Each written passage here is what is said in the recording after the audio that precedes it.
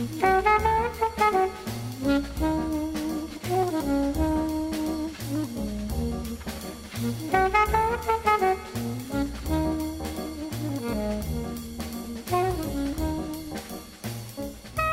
to Foreman and Wolf on Food and Wine. I'm Tony Foreman. And Chef Cindy Wolf. And Cindy, we'd started a conversation about inspiration. And as the program is about food and wine, and our inspiration towards food and wine, motivation, and all of that. And that made me think about books.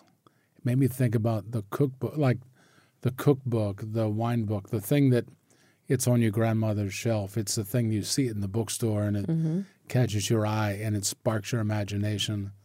Yeah. And I think that's probably for people who are into food and wine or many other topics, but there have to be certain things, certain almost holy documents. Right. There certainly are for me. There's certain like pictures that stick in your head from, immediately in my mind, the Paul Bocuse regional French cooking book. Oh, definitely. The poached pears. Huge inspiration. The poached pears. The perfect poached pear. Right on the cover. But done in that like ridiculous light. Like, okay. I don't know if it was a boudoir photographer or not that took that photograph. But that yes. You could feel the texture of that pear. And you could taste the acidity of the wine. Yes. Right. And the sweetness there. So, but there have to be certain things, and I thought it might be interesting if we talked about some of those things that inspired us. That maybe and listeners, please email us foremanwolf@wypr.org. Let us know. Was there the book? Was there that document? Was there that photograph? Maybe the TV show. That TV show. Yeah, like Julia Child shows. And Pierre Freinet. Oh, yeah, definitely. And The Galloping Gourmet. Cuisine Rapide. Right? All those shows were so amazing. Oh, my God, I met that guy. That's so cool. When the Polo Grill opened here in 1990. Oh, wow. Wow. I was there for the first bit. And one of the first night came in to do. You worked there. He came to do an MPT show. Okay, that's cool. And boom, came into dinner there. And I recall having a long conversation with him about wines from Macon. Nice. And I had a Saint-Verin on the list. Wow.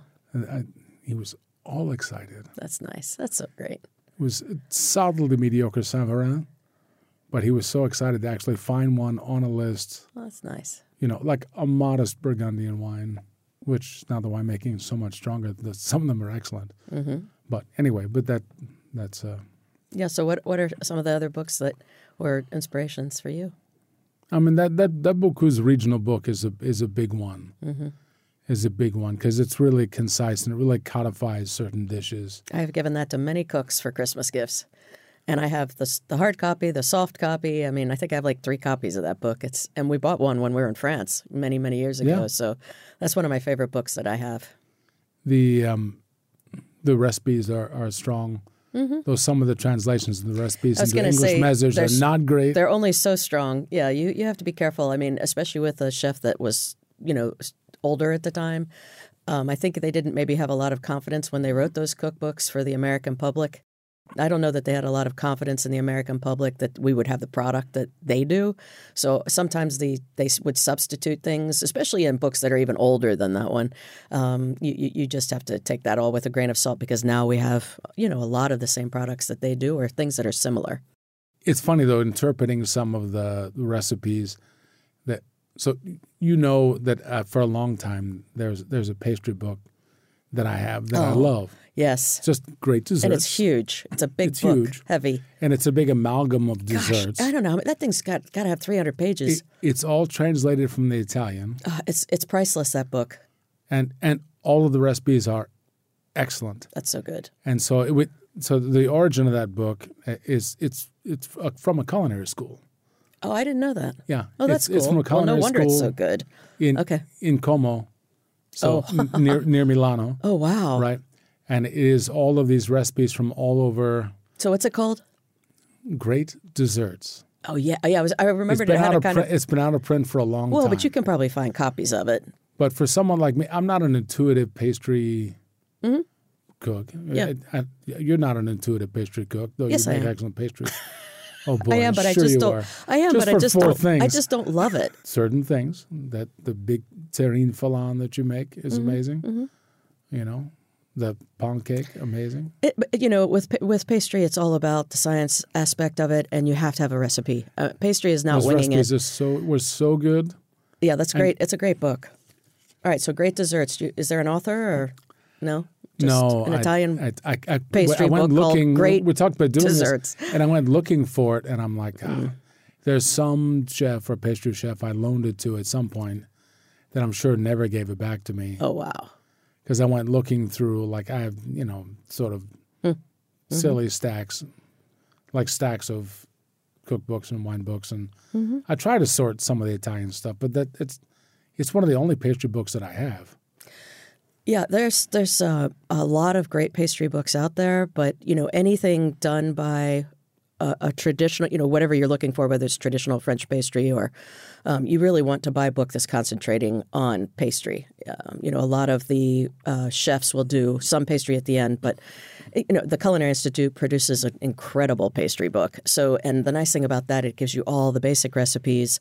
And I was going to say that's another good route to go. The moment you mentioned that was an Italian cooking school, I mean, any of the Culinary Institute's books are great for learning, great to have as a resource. Escoffier Le Guide is great to have as a resource. Those are things that when you're like, I forget exactly how many eggs to butter, for hollandaise, those are the wonderful books for those recipes. Or, I really want to make a vinaigrette, but again, I can't remember how much acid do I put? What's the ratio? And those books, they're perfect because they're built for culinary schools. So they're tried and true hundreds and hundreds and thousands of times over, right? Because those are their workbooks. So those are great books to get. And then, all the other ones are just, it's so wonderful to have, Thomas Keller's viewpoint on how to make a torchon, and his descriptions go into such great detail. His books are very reliable and true. Bocuse's books are very reliable and true. You were just mentioning the one about regional French cooking, but there's so many. And there's a textbook volume of his that, I mean, you could just buy that cookbook and be happy for the rest of your life. It would teach you so much. It's probably 400 pages, but those books really teach you. And then the great chefs, as I started to say, really give you their version of how to do things. And obviously their own personal cooking that they've developed over however many years they've been working is such an incredible gift that they share that. Well, I think there's a divide, right? That bifurcation in cookbooks where it's either about being pretty and about a concept and about, that the whole vibe of some restaurant or some particular chef, or it's somehow more educational, whether that's regional, whether that's, a cooking from a particular nation being codified. Or specific philosophy like molecular cooking, things like that. I mean, if you pick up any of the Eboli cookbooks, if you don't know how to cook, you're going to look at it and go, I don't really know. If you do know how to cook, you're going to look at it. Yeah, well, there's that too. I mean, those books, the molecular cooking books are so extreme in that because it is molecular cooking and it's a totally different approach to, say, old, world French cuisine, the classic cooking of France, or the old world cooking of Italy or Spain or, any country. And so that's another thing to think about when you're buying books is, what are you really after? Is it I want something gorgeous for my coffee table, then buy one of these great, photographic journals that are just, beautiful things to look at and are incredibly inspiring to see as well. Or are you really trying to learn something so you need specific, teachings? And you see, and people will they'll come into restaurants now and they'll order menus that are totally just impulsive instead of trying to have some level of balance in their menu and enjoying, things that are light and things that are fresh and things that cold, are hot, very savory and things that are a bit sweeter and like balance. Yeah. Well, and also, I mean, even I struggle when I have a party at home because entertaining at home is so different from entertaining in the restaurant, obviously. And you were always very, very good at that. So you that has always been something that is really your strong point, is understanding how to put the whole thing together. And you're also, while you have done plenty of cooking in your lifetime, you are a front of the house person, and that is, your real world. Well, yeah, I mean, that's the reality. That's your expertise. Kind of what I end up doing for a living, big picture wise, ends up being coming from flipping through that book on her. That's so cool. She definitely never opened it. She definitely never opened it. You're talking about your grandmother. Yeah. Oh, maybe she did. But really? Okay. God, her mother was an amazing cook, and she was a wonderful woman, but she was not a good cook. cook. However, a talented cook. No, she wasn't, but she liked to entertain. I'll never forget when she put the peanuts in the meatballs. Ew. It's like, oh. Darn it. That's just one of those like scarring food things. Oh my God, she was a super special lady. I loved your grandmother. Yeah, that definitely set it in my brain. Yeah, that's a little scary when you're 10. Great-grandmother, fried chicken and pickles. Oh, yeah. Beautiful. Oh, yes. Great. Yeah. Great in kitchen. Yeah. This, my grandmother would bring you nice fresh orange juice, and that is wonderful. That's nice. After that, forget about it. You're in trouble, yeah. It's funny you mentioned that. My aunt lived in Huntington, Connecticut when I was in culinary school, and I went to the CIA, and we went to see Martha Stewart in real life at some hotel somewhere, and I think it was in Bridgeport. And she was, it was right after that, because I was in school from 85 to 87, so that was just shortly after that book came out.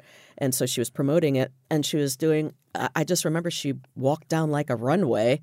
It was kind of a strange setup. We were all sitting at tables all around. It was very weird, and there was like a stage runway, and she was, first of all, beautiful.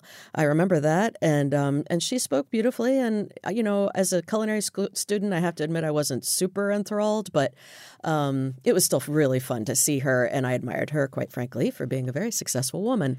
So that part of it I really, really respect and enjoyed. But I'll not forget seeing her do that, and that was a long time ago.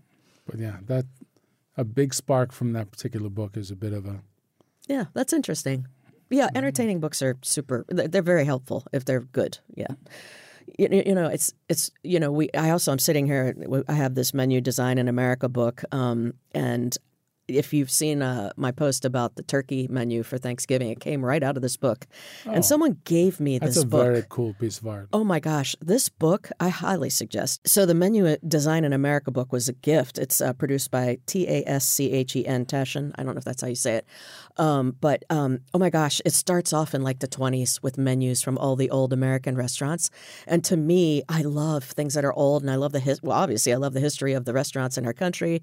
And it's just incredible to see these old menus and how, they're sort of provocative. A lot of them have naked people on them. I'm like, I didn't know they did things like that back then. I think people were naked in the 20s. Oh, I don't know why they would do that. But anyway, so, and the whole Art Deco thing, and like the Palmer House in Chicago, and, all these clubs. It's super cool. I strongly suggest this book for people that love the history of restaurants and cooking. With a bunch of old-time guys here in town. Oh, yeah, I know. That's so cool. When I was a kid at the Governor's Club, the Chanticleer Ballroom was the big deal for a long time. Huh. And their famous maitre d'hotel, Harry Wilson, and Anderson Smith, who I've heard you loved, say his name a million times. Mentor for me in the front and kind of like how to approach it. Anderson had menus from there, and man, they were amazing. So the Chanticleer was and like 40 cents for a Manhattan. Oh gosh, I know, that's the crazy thing to see. Where was that? That wasn't at the Governor's? That was this is a sad change over time. Chanticleer, if you recall where the Hippo was. Yeah. That's the location. Oh, okay. All right. So was it just a freestanding restaurant, or was it in a hotel? Or? It was a freestanding restaurant. Oh, that's cool. All right. And and place for dancing and all. Well, that's like when we went to Gage and Tollner in New York when we were opening the Southern Restaurant in D.C. Seeing those old menus on the wall and seeing the Cokes or, and we also went to that place in Savannah, that old barbecue restaurant in Savannah, and seeing the menus where the Cokes were more expensive than the food. 10 cents for a hot dog or something. I love seeing those old menus. Well, when we come back on Foreman & Wolf on Food and Wine, we'll talk more about cookbooks, more about inspiring wine books as well. Menus, entertaining, and we'll see if we can keep Cindy off of the naked people from the 1920s here on WIPR.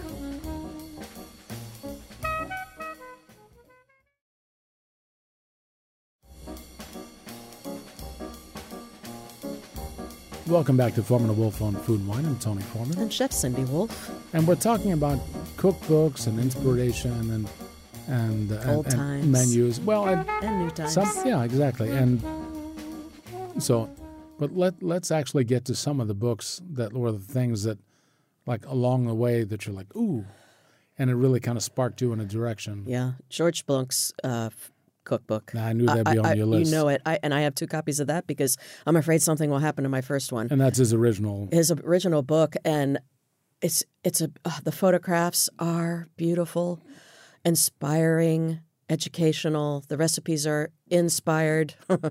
I mean, it really indicates what he was like as a sort of a chef in the mid part of his career, and it's so seasonal. And at that time, people weren't really talking about seasonal cooking.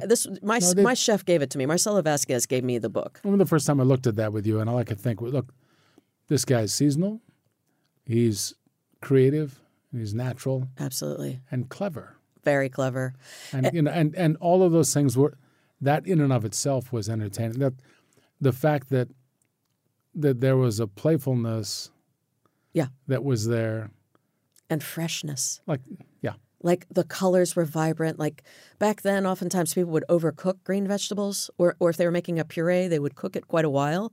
And he was making, an English pea puree that was bright green and, working with vegetables where they were al dente, because of course he was part of the Nouvelle Cuisine movement and very interested in making healthy cooking and using all the local product in his extremely abundant farming region that is so spectacular. I mean, he's in Brest, so he's, got the best chickens in France. He's, just incredibly... Yeah, you're tucked in between Burgundy and what a place Lyon, to be for a chef. Yeah, and he has a hotel. They basically now currently own almost the whole little village. Well, it was his mom's. It was mom's, place, yeah. And that's the other thing that's so cool about him is that his mother was the original cook. Yeah, La Mère Blanc. Right, and she was famous. And I just, of course, that's extremely inspirational for me. And, the food was just good cooking when she was the chef. And it was a place for people to stop when they were traveling. Here comes a Michelin guide. People were on their way somewhere. Do you stop there or not? That's what the Michelin guide used to be all about. And his book will always, always continue to inspire me, that particular book. And I have plenty of his other books, but and of course for me, my mentor was Marcelo, and his restaurant in Charleston was 35 seats. So it was in an old hotel, and there was actually a real home dining room in the restaurant, and that's where we did our private dining. And often Marcelo and I would go into the room, and we would have a bite to eat. We'd try something that we wanted to make the next day. He would teach me about a wine, so we'd have a glass of wine, and that was he gave me many wonderful books at those moments. And of course I'll never forget the moment he gave me that. And of course he signed it, and he has passed away. He has also done one of our radio shows, so if you would like to hear him speak, he is. Yeah, you can always look up one of our podcasts. Previous programs. Marcelo Vasquez. The WIPR website, WIPR.org. Mm-hmm. Look for the Foreman Wolf page, and you can look for that Marcelo Vasquez. Yeah, and he was just an incredible chef. So, that book, and my father, one of the first cookbooks my father ever gave me was Michel Guérard, who to this day is one of my greatest inspirations. And it was his lighter cooking book, and I have that Cuisine Monsieur. Yeah, that book is in tatters, and my father signed it. My father has also passed away, so those 2 books mean just everything to me and have inspired me and continue to inspire me and always will. Right. But any of Michel Guérard's books, again, are just incredible. So you can't go wrong with anything that chefs have done. And Guérard remains a superb restaurant. I mean, that you just ate there. We're just there in September, and yeah. It was lovely. The last Just time I lovely. was there was unfortunately before COVID. It's been too long. I have not been able to get back to France, which is very hard for me as a chef and Don't as worry, a I human talked to being. everybody for you. And I love Chef and always get to speak to him when I'm there. But I have gone there a couple of times now for almost 5 days, 5 or 6 days. And I just eat there day and night at all of his restaurants in the little village there. And I will tell you, if you can ever go there, it is one of the greatest, most peaceful, beautiful, relaxing, inspirational vacations you can ever take yourself on, quite frankly, especially if you like to cook and if you like to eat Well, I mean, honestly, and drink. it's funny. Just like many things that get turned into excess and bad ideas, the joke that you think of as spa cuisine, I mean, it comes from his original book, Cuisine Monsieur, Absolutely. and that's just it's just having things be lighter, lots of flavor. Yeah.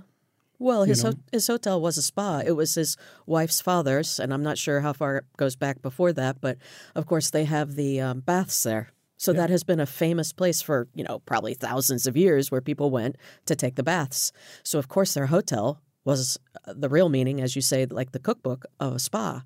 It was all about being healthy, going there and getting healthy. So Chef just, that was his, It's part of the program. Yeah. Right. And he had his 3-star Michelin restaurant in Paris. He had just gotten his 3rd star when his wife's father passed away, and they took over the hotel. So he actually left Paris after that amazing accomplishment.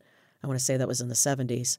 And they went down to south of Bordeaux, where the place is, and Eugénie-les-Bains is the name of the town, and took over the spa and hotel and the restaurants. So yes, very inspirational. What other books for you, Tony? I mean, the first one that really, of course, I'm thinking about wine. I mean, and that there's, like, might be cool to say Alexis Lichten's book. I didn't like it that much. I mean, I'm sure he was a brilliant guy, but it seemed very, I don't know, stilted to me. Maybe there are only so many things that there were translations of. There were lots of people sort of like posing. And then I came across, and this is early 90s, Burton Anderson's The Great Domains of Burgundy. Okay. And I don't know that it's even all that relevant anymore in some ways. But it was the first time I saw wine in like map of a village, Von Romanet brought to life, with every Premier Cru and Lieu-dit, all the different particular vineyard sites and Grand Crus all delineated. And then showing you all the data of the, how many hectares there are. Oh, that's great. How many domains hold pieces of those hectares. Wow. So, That's a lot of research. And yeah, I mean, obviously, and then the listing of, here are these 6 great domains in this, and there's an opinion piece, obviously, to it, in this village, and here's the story of those domains, and this is how they work. That's awesome. And if nothing else, it really taught me a lot about how to put away information on wine and its production and in the place. All of the background that you need to get to where you can taste, understand, and feel all the influences behind the content of your glass. And does it talk about the soil and everything too? It talks about soil types. That's it talks amazing. about And what's the name of the book? The Great Domains of Burgundy. I'm pretty certain it's out of print. So it's not been updated. Burton Anderson. Okay. All right. No, because, I mean, honestly, it was such a detailed snapshot. Okay. And there have been so many changes. Like every generation will change, especially under French inheritance laws, are very complicated. Mm-hmm. But that was the one that taught me how to think about wine information and deal with it. And it definitely taught me become an expert in one place. And then it's much easier to take that expertise because you know how to achieve it. Yeah. And a system of thought. That's great. And take that to another place, take that to Bordeaux, take that to Barolo. You know what to look for Napa now. Valley. Yeah, you figured it out, so now you know what to look for. And it's a very interesting, good way, common sense way of looking at it all. Interesting, but again, without the example of how to think about it, it's a little bit like that entertaining book. Mm-hmm. like I can do all kinds of stuff, but I didn't know exactly how to think about it without the example. Yeah, I understand. Got it. Know? Makes sense. And I think that was important. And every time I see a wine book come out, I'm always kind of measuring it against. I bet. And you also like the Hugh. Well, Hugh Johnson. There's a difference between a reference. Okay. Hugh Johnson's World Atlas of Wine, I think, is the most important wine. If you care about wine, if you want to know about wine, that's the most important wine book. And he updates that, right, Tony? Well, and Jancis Robinson. Okay. That as a reference, what's on this label? Why is, what does this mean? Like, that's great. It's a great reference. It has great maps, and it gives you a good bit of story, but it doesn't give you that expertise in one area. It's a very good broad glance. Yeah. And will answer a lot of basic questions as you go across the wide swath of wine. I remember looking at that in the 80s before I went to culinary school because Daddy had one of his books. That was, I think they only had the little... Well, 71 is when it first came out. Yeah, so maybe he had one of the originals, but I wonder where that is. Wine came from his passion for gardening. Oh, interesting. That's cool. Wow. Well, that makes sense. It does make sense. Yeah, it's farming. I mean, why do I spend so much time talking to farmers about ingredients for restaurants? Of course. It's all this. I mean, it's all for the table. It's what we Things live are by. grown for It's the what table. we live by. Is product. Great product. Yeah. Well, everything that we do comes from and then the question is, farming. what can you do with it? Heirloom tomatoes come every year, right? We buy the first 4 weeks and maybe a little bit from a site in eastern Baltimore County that's very warm, and the water temperature is moderating that, and it's right. Yeah. And then as the season goes along, we go west into northern Carroll County, so we end up with this very long season for heirloom tomatoes. Wow, did we this year? And literally last week, I got heirloom tomatoes. That was the end of it, but I'm like, I can't even believe. Oh, is that? I can't even believe. Lack of real Indian summer, and then the storms that blow out afterwards. Wow, amazing. But I mean, it's the same thought process, understanding the differences in sites. Well, and getting to meet with a winemaker, tasting from the barrel, I mean, those experiences, and of course, I've said it a million times, getting to sit down and eat with some of their families in their home. Those are the most amazing cooking experiences I've ever had in my life. That's coming from the books. Yeah. That's got it. That's me being inspired by the Bocuse book, and then finding out about wine for it, and then wanting to go to the play. That's full circle. Yeah. Needing to see the origin of the products. Yeah, and understanding the culture and the people. I'm looking forward to as my daughters grow interest. We'll see in food and in wine, and what they'll take from my shelves. Right, and and also you've taken them to Europe. I mean, those are life-changing experiences, and that's a great gift that you give to your children. Really, truly, that's amazing. And, they will respect other people's cultures because of it, and all kinds of great things come from that. Open minds. What else is on your cookbook list? Okay, Danielle Beaulieu, My French Cuisine. I love the fact. When did that come out? I don't have it with me, but... is it early 90s? No, it's not that old. No, I would say this was, time goes by too fast, but I would say it was 10, 12 years ago. But oh my gosh, I bought it the moment it came out. First of all, I respect him, chefs, greatly, and have eaten in his restaurant over a period of many years. As a matter of fact, I ate at Le Cirque when he was the chef there, when I was in culinary school with my mother and father, when he was the chef at Le Cirque that was in the location where Danielle is now. It was an Intercontinental Hotel then. My father used to do business in New York, would stay in the hotel, used to eat his food. And so we went there the weekend before I graduated from culinary school, and I've been eating his food ever since then.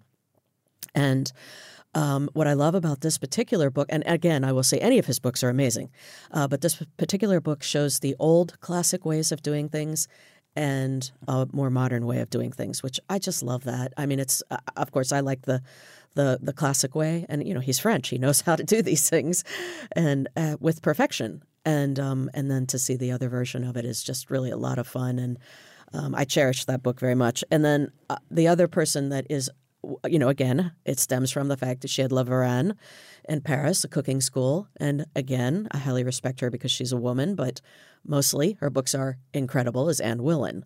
And I will never forget one of the very first times I was a finalist for James Beard Award.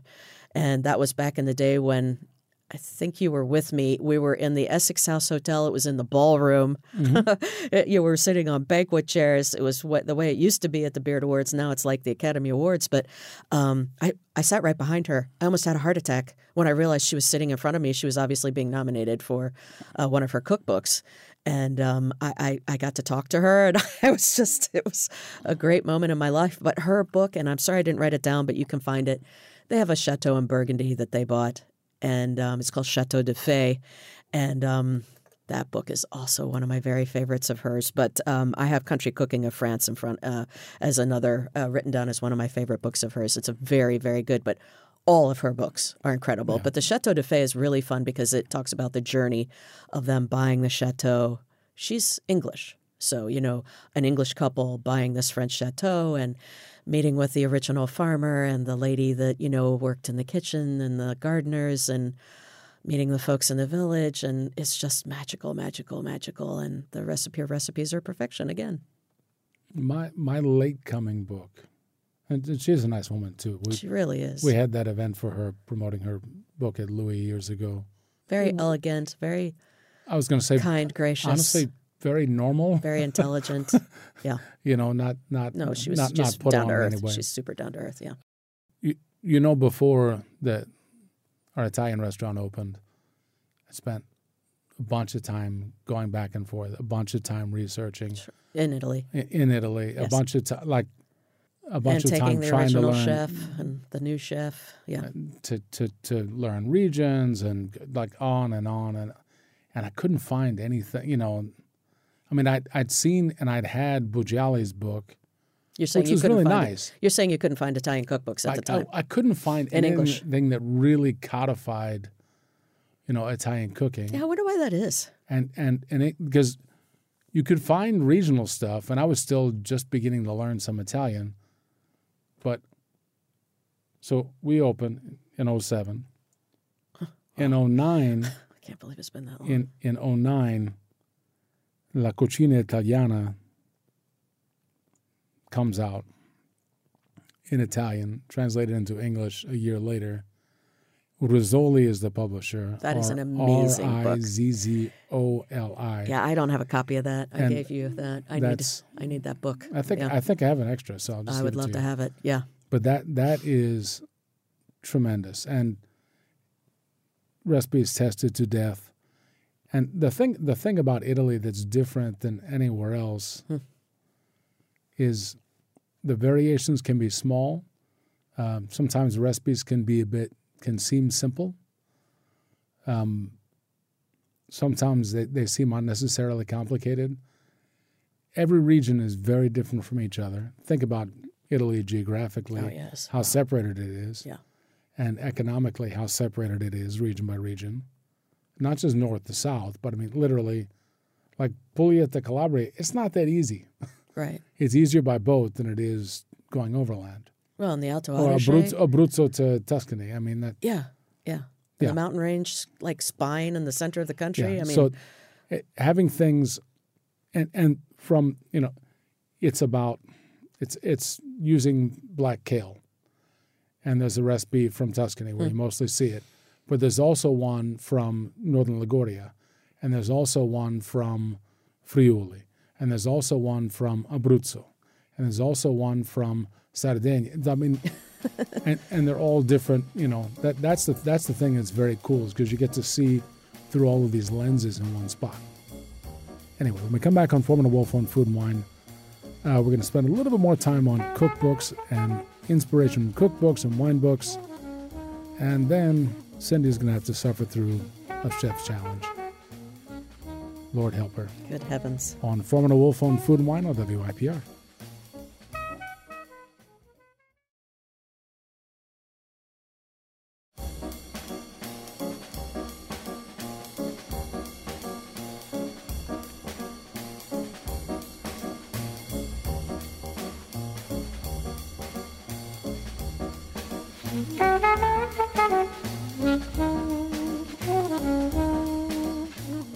Welcome back to Foreman and Wolf on Food and Wine. I'm Tony Foreman. It's Chef Cindy Wolf.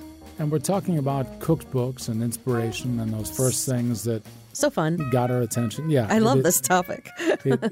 It's and it's an important one because It is. like that first thing that you flip through that gets your attention, that gets a picture in your brain. It's how we learn. I mean, honestly, it's also like you'd mentioned before about TV programs. Seeing how someone conducts themselves, like the Galloping Gourmet, I was like, no, I'm not like that.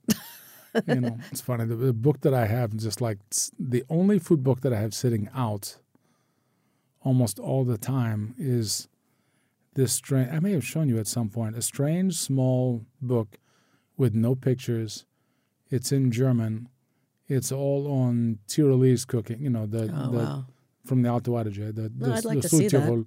I don't think I've seen And that. recipes are very detailed. There's so much food that just makes me happy that's in there. That like canoodle recipes and all the variations. Yum. Like how canoodle with 6 different kinds of mushrooms, and slight variations in all those recipes because of the different mushroom properties. Schlutzkrapfen, and how to make the cheese to fill. Schlutzkrapfen are kind of ravioli. Yum. How to make the cheese to fill it, what to do to make it as a sweet thing, what different kinds of broth to serve with, or what do you do when you make the brown butter? Like in every season, like it's crazy. I can never get nettles. And one of the best things I've eaten in my entire life up at the Pretzhof, right up near the border there between Austria and Italy, were the canoodle that he makes With nettles. with nettles in the spring. And Yum. there is a very, like, there's certain things you taste them in the spring, it's like life. Sure. Like the first asparagus that you have, like you can feel a captured sunlight and like some kind of like life force is the there. season is ending and one is beginning. But the little bird, like, the thing in the spring that happens is the end of death, right? that flavor, that spark, like you bite into that canoodle and it's there. And it was real, super moving. So I keep that around purely as like a comfort, like I think tomorrow's coming, and there's happiness in this place. And here are all the secrets to happiness. It's kind of, Right in that little book. Yeah, well, I picked this one up, the Picayune Creole Cookbook, when I was in New Orleans quite a few years ago. My pastry chef was married there, and I hit this antique store and found this book, and I treasure this book so much. And, just the Louisiana rice chapter on, shrimp jambalaya and, how all the different rice dishes and, the Creole recipes. And, this book is 100 years old, over 100 years old. a little shrimp jambalaya for family meal would be pretty nice. All right, Tony, you got it. I can do that. That would be fun to do. Oh, that's a good Sunday one because, now that we're open on Sundays, that I always try to make a special meal on Sunday, thanking the folks for working, and that would be fun. Actually, I'll do that. I'll do that. I'll make sure you're on a there. Thursday. Be a good Thursday. All right. But one of just what you said just stimulated a thought, and that is that if you some of my favorite cookbooks that I've had, because I concentrated on Southern cooking really strongly in 93, when we opened the Southern restaurant in D.C. I got the Carolina Housewives Cookbook and the Virginia Housewives Cookbook. The amazing thing about that is the recipes are, a piece of history. They're things that were passed down from daughter to, grandmother to daughter. And also it teaches you things how to do, like make soap. Yeah, the recipes are like how to run your household. Yeah, that's when you were talking about the German dinner. one. Yeah, exactly. It's like, oh my gosh, these women had to do everything. And, those books are incredible. It's just fascinating to read them and see, all the stuff that they, and medicine, natural medicines, all those things are in there. There is a cheese-making book. There is a cheese broker in Arona in Lombardia, north of Milan, right up on near Lake Maggiore, or Lake Orta rather. And I just got a notification that they've written a book on how Italian cheese is made. Oh, that's exciting. And that, I think I've shown you pictures in that cellar with that cave by the lake where they have just like thousands of, pieces in this couple of 1,000-year-old cave. That's amazing. Of things all That's aging at the same time in perfect conditions. And Oof. Yeah. So I can't wait to go through that guy. So are you ready? Yeah. Let's do a chef challenge. Okay, here we go. I think I said that right. All right. Sounded weird. we don't do that many chef challenges anymore. Okay. No. Recently. Mm-hmm. So just to remind listeners, Chef's Challenge, we slide each other a list of ingredients and conditions sometimes. Mm-hmm. And that poor person has to figure out what in the world to do with all of that. All right. Here we go. To make a dish or dishes. All right. So what's my condition? Is there one or no? Your condition is you're in your kitchen, which is you like that. Yes. Not a commercial kitchen. Yes. And you have a bunch of random things, obviously dropped off by some grocery shopping service. What? That would never happen. But no processed ingredients. No, of course that would never happen. I can't read some of this as usual. I'll read you the Why ingredients. don't you read it to me and I'll read you the ingredients. Ground okay? veal breadcrumbs. All right. You have pantry, you have your dairy, any dairy you need. Ground veal, breadcrumbs, pine nuts, red Russian kale, guanciale, cannellini beans, 6-month pecorino. You can't read your own handwriting. That was the pause for dramatic effect. 6-month pecorino, bluefin tuna, Yay. pink grapefruit, Ooh. capers, red onion, chives, fresh mints. It's like you did it in order, Tony. Okay, so the bluefin tuna, obviously first course. I'm going to garnish it with the pink grapefruit. So we do what we call supremes. So we remove the entire exterior, including the pith of the grapefruit. And I love pink grapefruit. Oh my gosh, I could eat a bowl of that right now.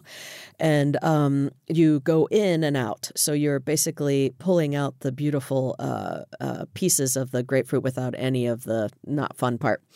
And they can be really pretty. And so I'll do that first. Keep it cold, and then I will squeeze every bit of juice out of everything that I just removed from the grapefruit, because that will be my acid for my bluefin tuna tartare that I'm making. So finely chopped red onion, and I would do even finer than a brunoise, which is the smallest of dice. You said this word is chives? Yeah. And then I forgot what you said that last word was? Fresh mint. Fresh mint. Okay. So chives, really finely chopped, the red onion, a little bit of caper, bluefin tuna, cut into clean it, dice it into a beautiful, you need a very, very sharp knife, so you can do a beautiful fine dice of that. Hit it with a little bit of pink grapefruit juice, extra virgin olive oil, salt and pepper, and that is your bluefin tuna tartare. I like the idea of those pine nuts up there, toasting them lightly and garnishing with a little bit. I might crush them a little bit and have them go around the outside of the tartare and sort of let you decide how much of that you want to add to your tartare. And then I'm definitely cooking those cannellini beans and with the guanciale. And at the end, once the cannellini beans are cooked, it says pantry. Does that mean I don't know. That doesn't mean I have stock. Do I have any stock? Sure. There's no stock on here. All right. So I'll cook them in a light chicken stock with the guanciale and a little bit of the oil from the guanciale. Right? It's packed in oil, isn't it? No, I mean, it's its own fat. Yeah. I'm thinking they're peppers. I'm thinking of those peppers. Sorry. No, guanciale is the pig. The jowls, The jowls. Okay, all right. The strongest flavored pork that you have. Okay, so the pork with the cannellini beans, and actually I don't need stock, so water. And I will cook that slowly until the beans are nice and tender, then season it with salt and pepper, a little bit of cayenne. I'll have some bay leaf in there while they're cooking, little black peppercorns in there while it's cooking. I really would like some onion in there. And so the beans will be cooked, and then at the end I'm going to just chiffonade the red Russian kale and add it to the beans at the end, which will be a lot of fun. And I'm going to make meatballs with the ground veal and just a little bit. Veal is a delicate flavor, so salt, pepper, again, tiny bit of cayenne, maybe a little bit of fresh thyme and the breadcrumb. And I'm going to add the cheese to that, the 6-month pecorino. I'm going to put a little bit of that in with the breadcrumb and the veal and make little meatballs and cook that in the bean broth. And then I will also add a little bit of that 6-month pecorino. So that's that. Okay, yeah, your turn.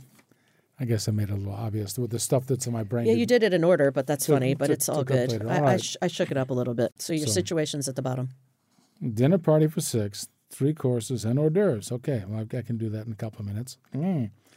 Lamb shank, Tioga beets, pearl onions, carrots, turnips, lamb stock, local fingerling potatoes, collard greens, rouge pumpkin, all spices and herbs, pantry full, mustard greens, apples. Well, the mustard greens and apples already bagged to be made into a salad, so that's you just need a little bit of sweetness in the dressing, maybe a side of vinaigrette. I've done this thing recently where I mix vinegars a little bit, That's fun. about 2/3 cider and 1/3 balsamico. Okay, that's good. I like And, that. A really reductive balsamico or one of the lighter No, ones? one of the lighter ones. Okay. Balsamico condimento. It's Okay, called. very nice. And if there are walnuts in the pantry, then I would just stuff sure. the walnuts. Or, Yeah, that's or nice. even make little croutons with toasted walnuts and flavor the butter to make the croutons in. And so then you have the crouton and the walnuts. Let's see, what else? The fingerling potatoes, let's make them into a soup.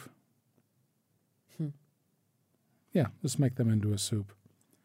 You have that nice lamb stock. You have carrots, a little carrot in a potato soup. I find nice, and makes it want. That's you said there's dairy. Sure. There's dairy. Yes. So yeah, that fingerling's not super starchy. It'll come across as a little bit sweet. I'd want something a little bit spicy if I have a little bit of Calabrian chili or something in the pantry. Then That's what I was thinking when you said a the little, guanciale. I translated that in my mind to the Calabrian chilies. That's so weird.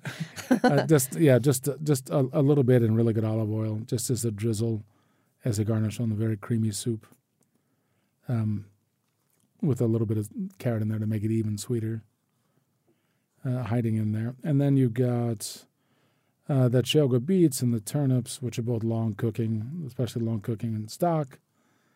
And the potato soup, I would have made that with just dairy, with maybe a tiny little bit of stock, but the lamb stock too strong for that. The lamb stock I would want to use to braise a lamb shank. With lamb shank, you want a lot of aromatics, and if there's rosemary in the pantry, or if you have, it's funny. I find that when I dry my own basil, that dried basil is really nice in a broth. Good. For braising something, but that's kind of easy. So you end up with a